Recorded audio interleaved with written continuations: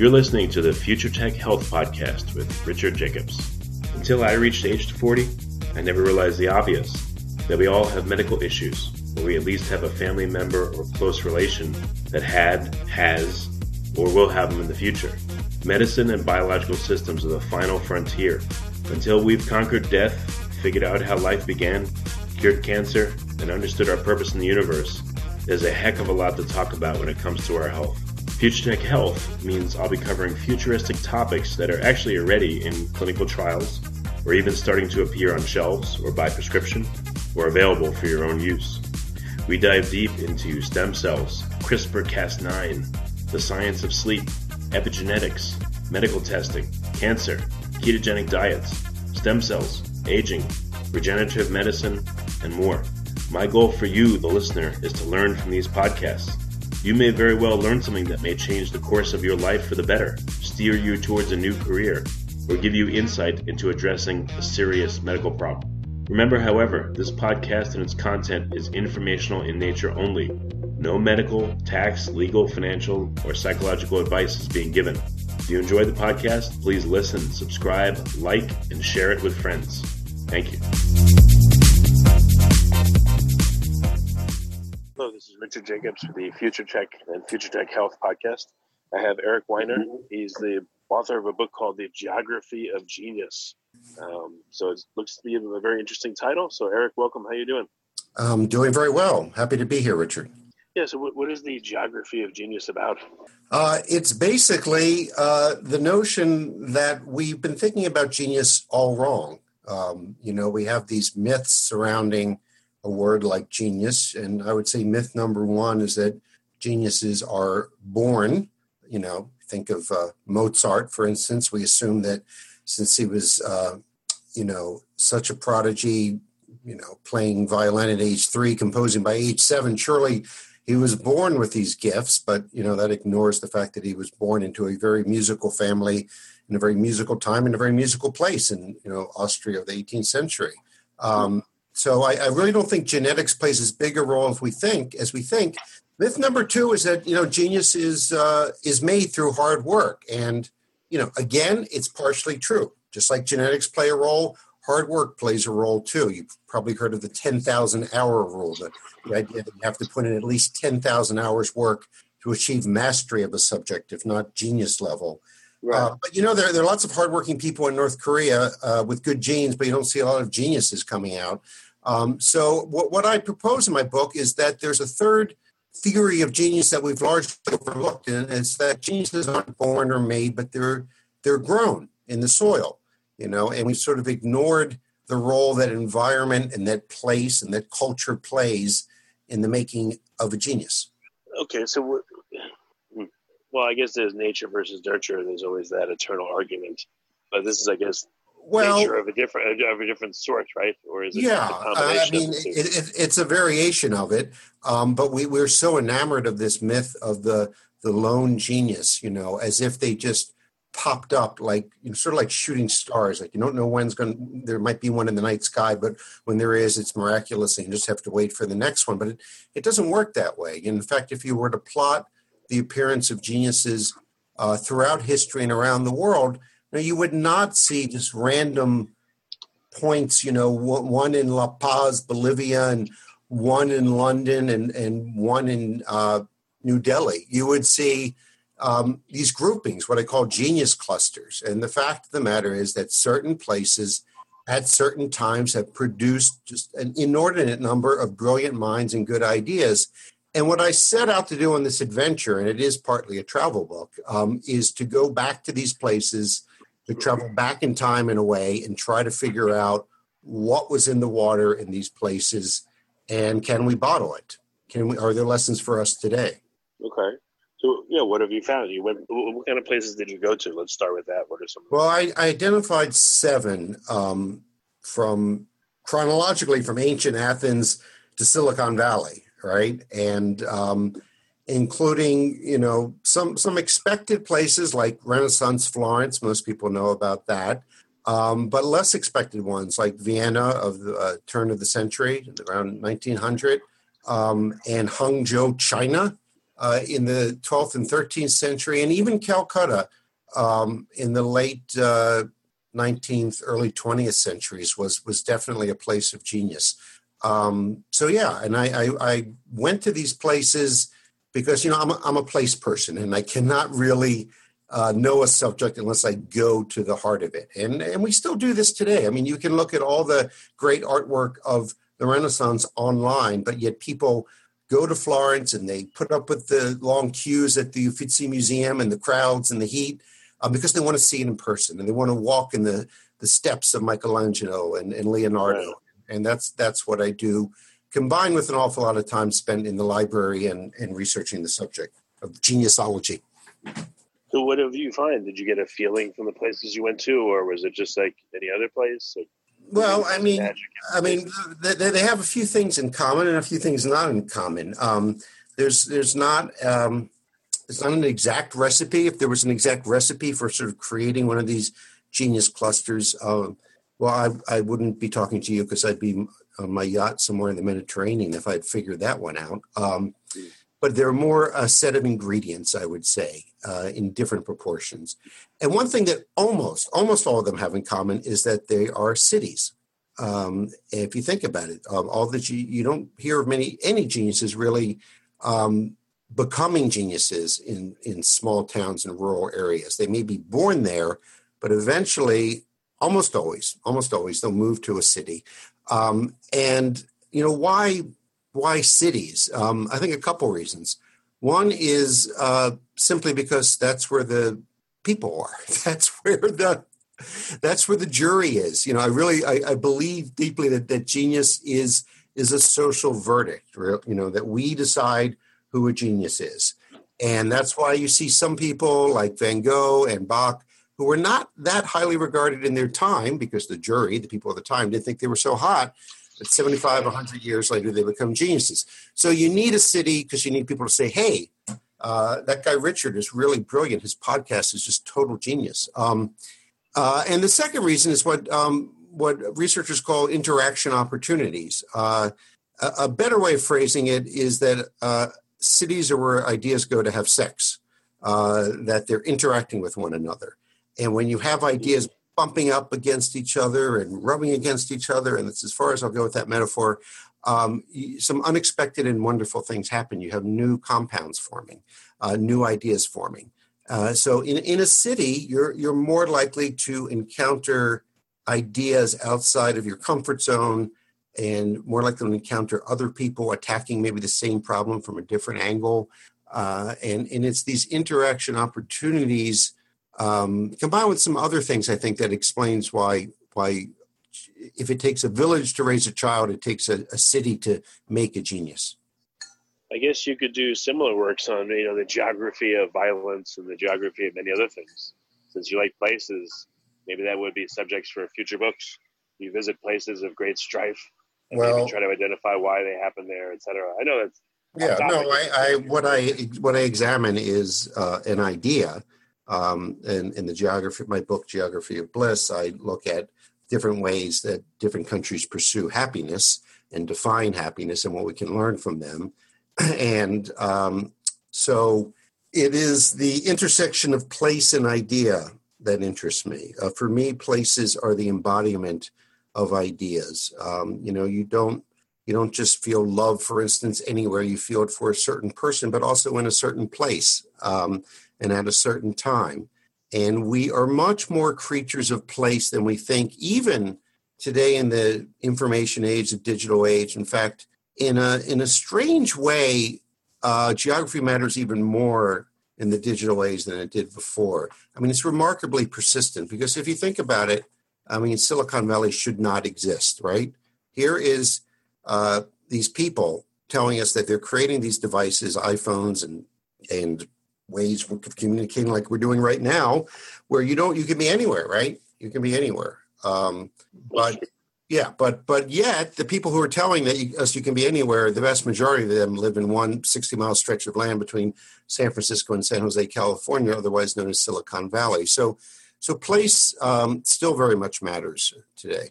Well, there's an old expression that people make the place. So I know you've been looking at the geography of genius, but maybe most of the context in which genius develops is invisible to you because they weren't the same people around at the same time, and no, I mean, yes, obviously, there was a British writer whose name escapes me who said famously that the past is a foreign country. They do things differently there.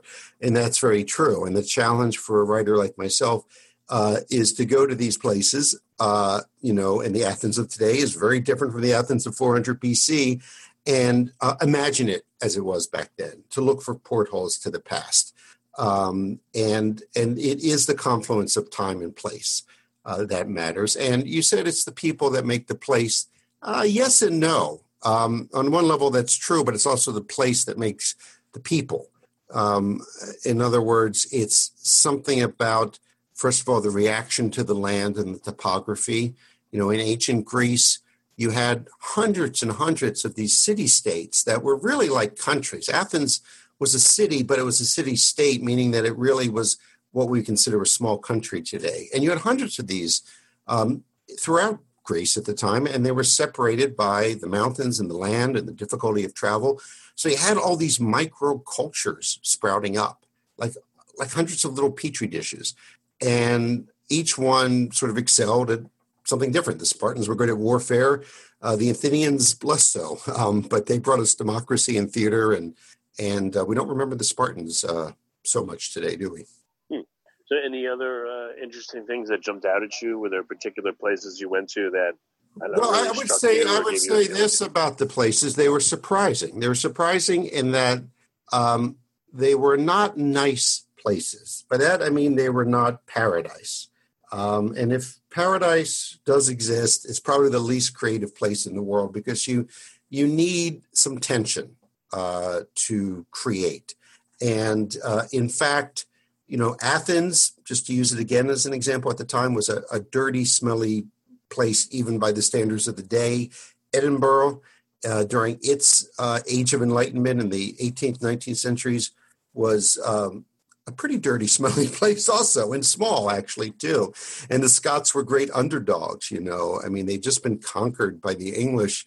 And yet you had this flourishing where you had Adam Smith, the founder of modern economics, and David Hume, the great philosopher, and I could go on, in this kind of backwater, really.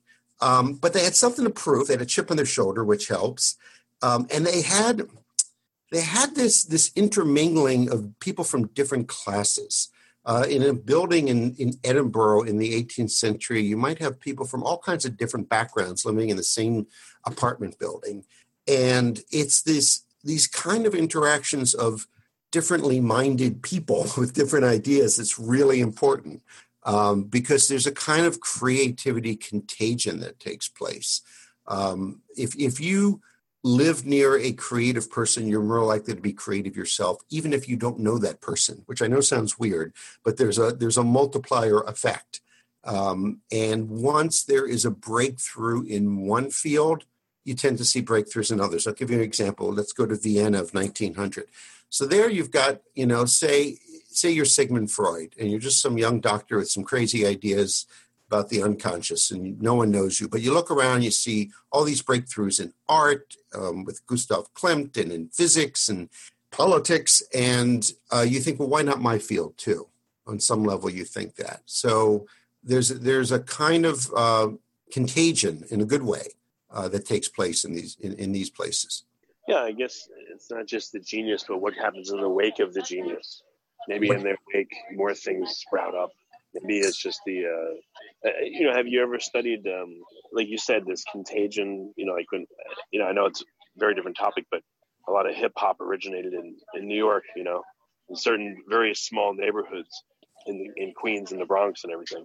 And it's funny, even certain apartment complexes that just seem to be like an epicenter, for instance, of hip hop. So it's weird that certain things are like hyper local and they tend to arise, and then they keep that locality for a long time. It's strange, that effect. Right. And it's not that different. I mean, hip hop is a creative art form that sprang out of a particular culture. I mean, it would not have sprung out of Renaissance Florence. And I argue that, if you take one of these hip hop artists and you put them in a different time and place, they're not going to be genius hip hop artists. And if you take Leonardo da Vinci and you plop him in, Brooklyn of the 21st century, he's not going to be the genius that we know and love today. Who knows? Maybe he'd become a hip hop star. It's possible. Well, I was seeing, like culturally, like I grew up in New York, and I saw like, a lot of the businesses were owned by particular ethnicities, and ethnicities cluster, So maybe this is the same type of effect. Like, over the past, I don't know, probably 8 or 10 years, all the cab drivers seem to be from Ethiopia and Somalia. Mm-hmm. And like I said, historically in New York, all the nail salons were Korean and all of this was that. I guess it's just clustering both, like you said, when a field is advancing or ancillary fields are advancing or a culture's there or I don't know. Yeah, like but the thing is, you've got, in order for a place in my mind to qualify as a real genius cluster, it's got to be, sparks have to be flying in lots of different directions. So, just like a one crop economy is not a great bet, if that all of a sudden the wheat fields die, you're screwed. Likewise, I'm a bit, worried about places, like Silicon Valley, which I think is essentially a one crop economy with different strands growing there, but still one crop. Look what happened with Detroit, which, in the 20s, 30s, 40s, 50s was this very vibrant city, but it was largely in the car industry and automotive businesses. And if that goes south, the city went south. But in a lot of these places that I looked at, you had artists, you had philosophers, you had scientists, and it makes it more vibrant because they sort of feed off each other, even though they're different fields. But I'll be honest, one thing that worries me today is the increase of specialization. That the reason we don't see a Renaissance man or woman today is because we don't really encourage it. What's rewarded is to know, more and more about less and less. And that's not the way of the genius. The genius is almost always interdisciplinary to at least some extent. Einstein was a physicist, but he was well-read. He played the violin, played it very well, and often spoke about how if he was stuck on an equation, he would go play the violin for an hour. And this is according to his son. And all of a sudden he would find the solution that way.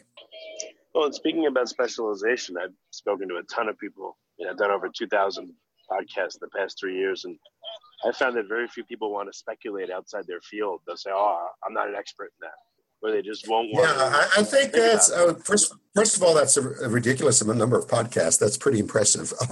So I'll give you. Okay, so you're prolific, definitely, and that's one thing geniuses have in common is they're prolific. They produce more good stuff and more bad stuff, but just more stuff. But to get to your point, I mean, I think that's a real problem because it's sort of, there's a book out, I believe, called The Death of Expertise, which on the one hand is going on, but there's also the tyranny of expertise and of specialization. And there's this notion that if you're not an expert, and I'm doing air quotes right now, but you can't see this because it's a podcast. If you're not an expert on some field, then you have no right to say anything about it, to explore it, to have an opinion of it. And I think that's a huge mistake. And I think one reason we saw, so much interdisciplinary genius in the past is because you could cross lines. In the 18th century, there wasn't really science. There was natural philosophy, which is what today we'd call science.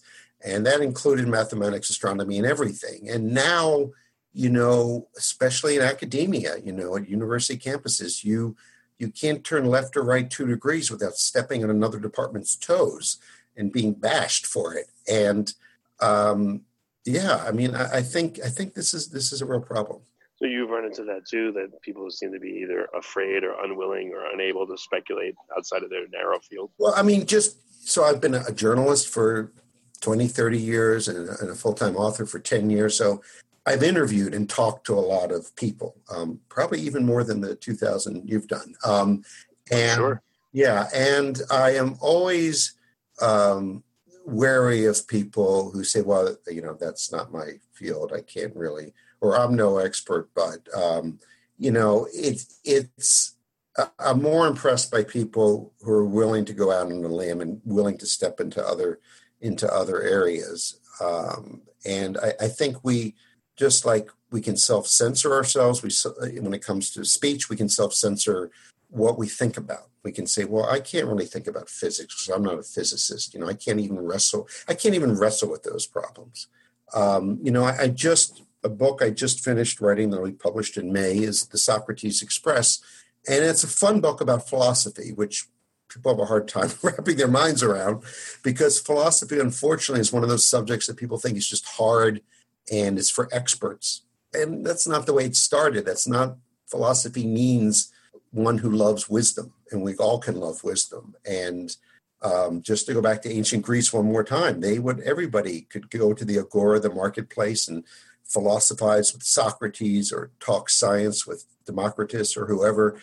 And it was much more wide open.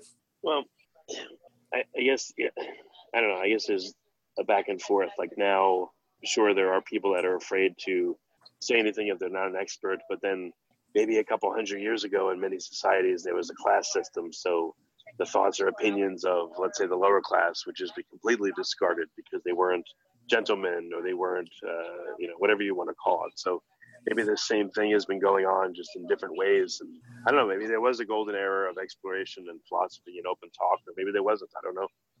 No, I mean, I had not thought of that, but there have always been restrictions on who can talk about what, probably since the first caveman who said, what do you know about fire? You didn't invent fire. Why are you talking about fire? Or down the road invented fire. He's the expert. I mean, probably been for a long time. And you're right, for different reasons, classes or you were a slave or whatever. But if I can just, ties into something here. Another ingredient in these places is they tend to be crossroads, right? They tend to have, if not open borders, more open borders. And however you feel about the current debate about immigration, the fact is that immigrants are good for creative genius. A disproportionate number of geniuses were immigrants or refugees or both, be it Einstein or Victor Hugo, Marie Curie. And today, something like a quarter of all the Nobel Prizes are, if not more, are awarded to Americans who were not born in this country, who immigrated. And I think the reason why immigrants, maybe you have a theory, but I have my theory too, about why immigrants are disproportionately creative geniuses. And the typical theory, to sort of go back to your Korean bodegas or Korean grocery stores in New York, is, they're very hardworking. Immigrants are hungry for success, whatever their ethnicity, right? And so that, at first people said that explains. And I thought about that. I thought, well, that would explain why they maybe become successful or even wealthy. But when you're talking about creative genius, and that's what I mean here, creative breakthroughs, you need more than just hard work, right? You need new, fresh ideas. And the immigrant, by nature of their experience, has been and is exposed to new ideas. And they need to then occupy a space that I call insider-outsider space. They're outsiders, but they're inside enough to affect the system. To be an African-American slave in the 17th, 18th century, rather, in this country, you're too far outside the system. You have fresh ideas maybe, but no one's going to listen to you. And if you're too embedded in the system, if you're captain of the ship, you're not going to rock the boat either.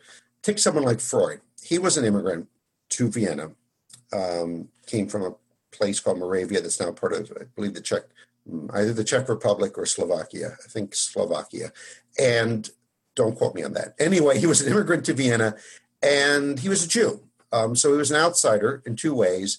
But at the time, in the early 20th century, he was inside enough that people listened to his ideas and took him seriously. And that's the sweet spot, I think. Yeah, I guess you can encapsulate a few factors that lead to genius. I would say one is definitely adversity, but not insurmountable adversity, but enough to toughen you, harden you, and maybe give you the impetus to look for something different or better. And then, like you said, being an immigrant, being in a new place, new culture, right, new everything, bringing your old ways too. I mean, I like to. And it doesn't mean that you're going to, it's not like so clear that because you're an immigrant, say from, whatever country you come to America, and you're going to say, well, back in Nigeria or in Norway or wherever, this is the way we did it. It's more just shaking things loose. Like if you were living in some small town in America and you had never seen anything but a fork and knife, as far as you were concerned, that's the only way to eat food is with a fork and knife. And a Chinese family moves in next door and you notice they're using these chopsticks to eat their food. And you're like, huh. Now, you're very unlikely to start using chopsticks to eat your food. But on some level, you've been shaken up and you're thinking, well, if there's a different way of eating my food, maybe there's a different way of composing music or farming the land or whatever it is. So it's what psychologists call a schema violation, which sounds nasty, but isn't. It's just when the regular order of things is shaken up a bit, it has this kind of multiplier creative effect. And there's studies that show this. They show videos to people of a schema violation, people having pancakes for dinner or making a sandwich in backwards order, weird stuff. And then they give them a creative thinking exam, and they see this boost in creative thinking just by watching other people do weird stuff. Yeah, and then there's always people's reaction to it, which would color how someone would either, I guess, they might put their genius away. They might, not let it out if they're in an environment that appears to be very repressive to new and different ideas. I mean, some ideas people like and they think they're cool and quirky, and some they hang the person or they burn them at the stake for. So well, that's why it's all about timing. That's why when I say, genius is a social verdict, that's what I mean. It's like you have the wrong idea at the wrong time, and you might either be burned at the stake or worse, ignored, but we don't see it that way. We have this very romantic idea of genius as sort of, that Mozart is a good musician, not because people think he's a good musician, but just independently of that. His music is just good. But what if his music is good the way, it's almost like fashion? For a while in the 1970s, people thought really wide ties and bell-bottom jeans and shag carpeting, all this stuff was cool and fashionable, and now we think it's silly. Genius actually operates much the same way, I think. Are you interested much in the lives of the geniuses themselves, or is it more in how they were shaped? Well, ultimately, I was interested in the lives, the sort of biography of the places, but I certainly looked at their lives. And we talked about adversity. They all had some degree of adversity. A hugely disproportionate number lost a parent, usually a father at a young age, when they were 3, 4, 5 years old. It's a remarkable number. And you have to wonder about that, about what is going on there. And geniuses tend to be either an only child or the older child, but often an only child. And that's another commonality. I guess what about when their immediate family, do they seem to be affected by them or not really? And in terms of exposure, like, are they exposed to a wide breadth of ideas at a young age? That seems to make a difference. More than having loving parents. Was it Oscar Wilde? Somebody who said, I wish I didn't remember who it was, who said the worst thing that that can happen to a budding genius is to have 2 loving parents. That's the absolute worst thing. There needs to be some tension there. Unfortunately, most parents oblige and are not perfect, of course. So there's always, I don't really know anyone who had a perfectly happy childhood. Do you? Oh, of course, but I see what you mean. Again, it's a different kind of adversity. Not having one parent or both, not having any siblings. I can see how all that would shape someone in a different way. Well, you also enter the adult world younger, but still with the eyes of a child, and you have to compensate for the loss, right? And of course, I should also say that if you lose a parent figure, a father figure in particular at a young age, you also might be more prone to mental illness like depression and other problems. So it works both ways. Have you ever looked at like idiot savants? I mean, it seems like they're involuntary and geniuses are voluntary. Any point in looking there? Well, I make a pretty sharp distinction between talent and genius. And an idiot savant may have a particular talent, but I wouldn't call them a genius, not as I define it. I think the best distinction I've heard is from the philosopher Schopenhauer. He said that talent hits the target no one else can hit. Genius hits the target no one else can see. And I think that is the distinction. So an idiot savant maybe can run numbers quickly or do these amazing feats, but we don't remember them. And this is why we often confuse IQ and genius. A genius, in my mind, is not someone with a high IQ. There are plenty of people with members of the Mensa Society with IQs over 200 who you've never heard of and will never hear of. And then there are Nobel Prize winners with lower than average IQs, many of them, and many with average IQs. So I don't think that IQ is at all really related to the kind of genius that I'm talking about. What about the immediate family members of a genius? Their kids, their wives, husbands, etc. Are they affected, or is it just kind of like, that person was their family member, but it didn't really affect their life much? Well, a lot of unhappy relationships out there. I'm thinking of certainly a social and political genius like Mahatma Gandhi as just one example, who had a very rocky relationship with his wife and with his children, and admitted he was a lousy father. He said as much, father of the nation, but not a great father to his children. So there's often a price to be paid in the family of a genius. Disruption, distraction, there are exceptions, I suppose, but it seems to be they are exceptions. And I guess genius is not heritable, it appears to be. It seems to end with that person and begin with them. It does. There's never been one genius who begot another. Never been one genius who gave birth to another genius. Again, not talking high IQ or just, smart like daddy. I'm talking, Einstein's kids were not Einstein. And Freud did have a child, Anna Freud, who became a psychologist and a pretty good one, but not like her father. So maybe it is just, tough acts to follow. But also maybe, the genetics change a bit, of course, but the time and the place also change as well. And that moment where the genius achieved geniushood has passed. Do you try to seek out living geniuses and talk to them and interview them and learn from them, or are you looking more at historical ones? I find it's really hard. First of all, anyone who says they're a genius is not, just like anyone who says they're a hero. You never see an interview after someone saves someone from a burning building. They always say, I just did what anyone would have done. I'm not a hero.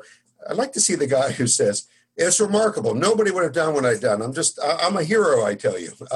Right, yeah. So same thing with geniuses. And also you need, a question I often ask when I give talks on this subject, in a room full of people, I just asked the question, was Steve Jobs a genius, yes or no? So I'll ask you, was Steve Jobs a genius? I don't know. I don't think so. I just think he just had an eye for product design, but I don't think so. Tends to split 50-50. Unless I'm in Silicon Valley, then it's like 90% of the people say, yes, he was a genius. And I think it's because it's too soon, number one, and look at his field, it's technology. I mean, can you name a classical composer living today who's great, who's a genius? And why would that be that we have, Steve Jobs as a possible genius, but no classical composers? It's not that the classical composers have gotten worse and the technology is better. It's that this is what we honor, and the epigraph in my opening quote in my book kind of says it all. It's from Plato. It's what he said, what's honored in a country is cultivated there.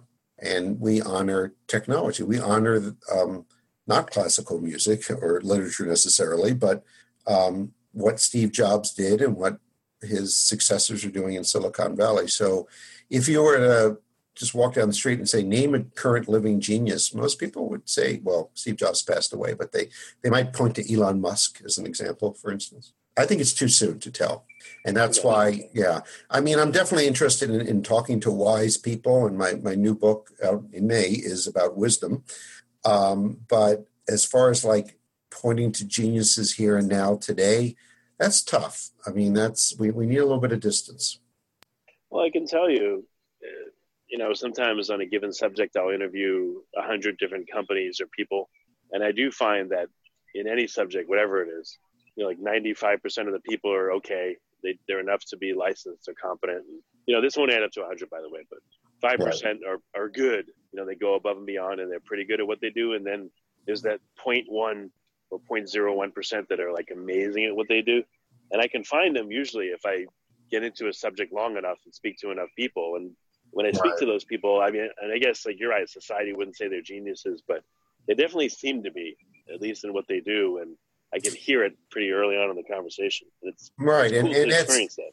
Yeah. And it's, I know what you're talking about. I don't think it's genetics, or I don't think they have better genes or work harder than their colleagues necessarily, but that they see things a bit differently. It's geniuses are not know-it-alls; they're see-it-alls, or at least see things differently. And it's that slightly angular vision that makes them stand out, I think. Because Einstein was not the most knowledgeable physicist of his day. There were physicists who knew more than he did, but they didn't know the way he did.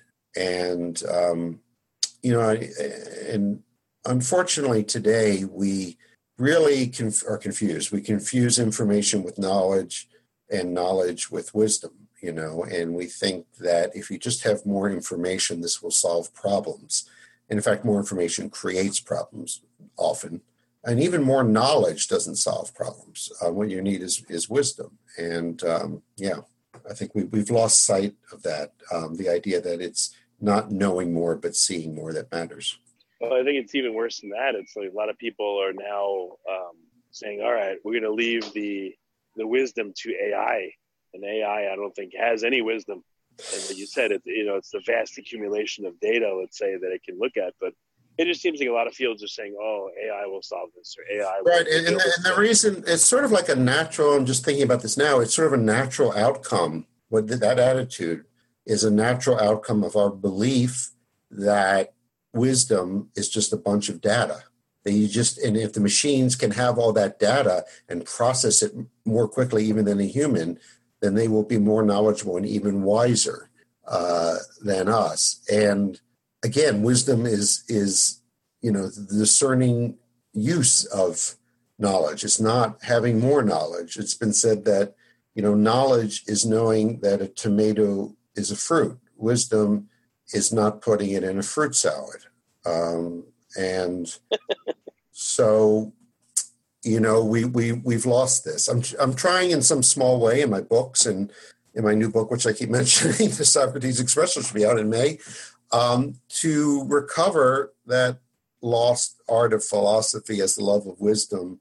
And I think we're hungry for it. People are really hungry for wisdom, but I think they're confused because they've got these devices called smartphones they're carrying around that, and I'm fondling mine right now, which, has all of human knowledge essentially, in this little device, which is remarkable.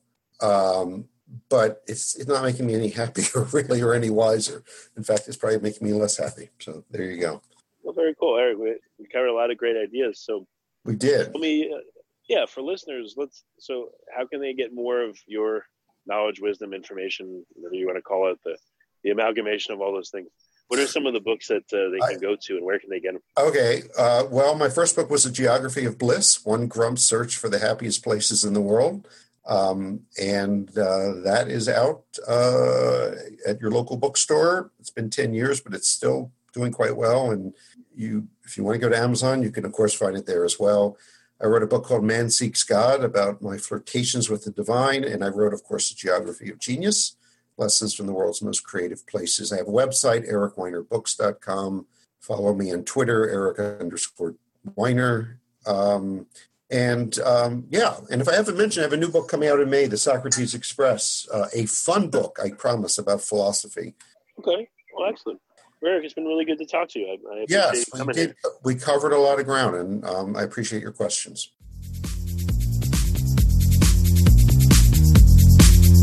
You're listening to the Future Tech Health Podcast with Richard Jacobs. Until I reached age 40, I never realized the obvious, that we all have medical issues, or we at least have a family member or close relation that has, or will have them in the future. Medicine and biological systems are the final frontier. Until we've conquered death, figured out how life began, cured cancer, and understood our purpose in the universe, there's a heck of a lot to talk about when it comes to our health. Future Tech Health means I'll be covering futuristic topics that are actually already in clinical trials, or even starting to appear on shelves or by prescription, or available for your own use. We dive deep into stem cells, CRISPR-Cas9, the science of sleep, epigenetics, medical testing, cancer, ketogenic diets, stem cells, aging, regenerative medicine, and more. My goal for you, the listener, is to learn from these podcasts. You may very well learn something that may change the course of your life for the better, steer you towards a new career, or give you insight into addressing a serious medical problem. Remember, however, this podcast and its content is informational in nature only. No medical, tax, legal, financial, or psychological advice is being given. If you enjoyed the podcast, please listen, subscribe, like, and share it with friends. Thank you.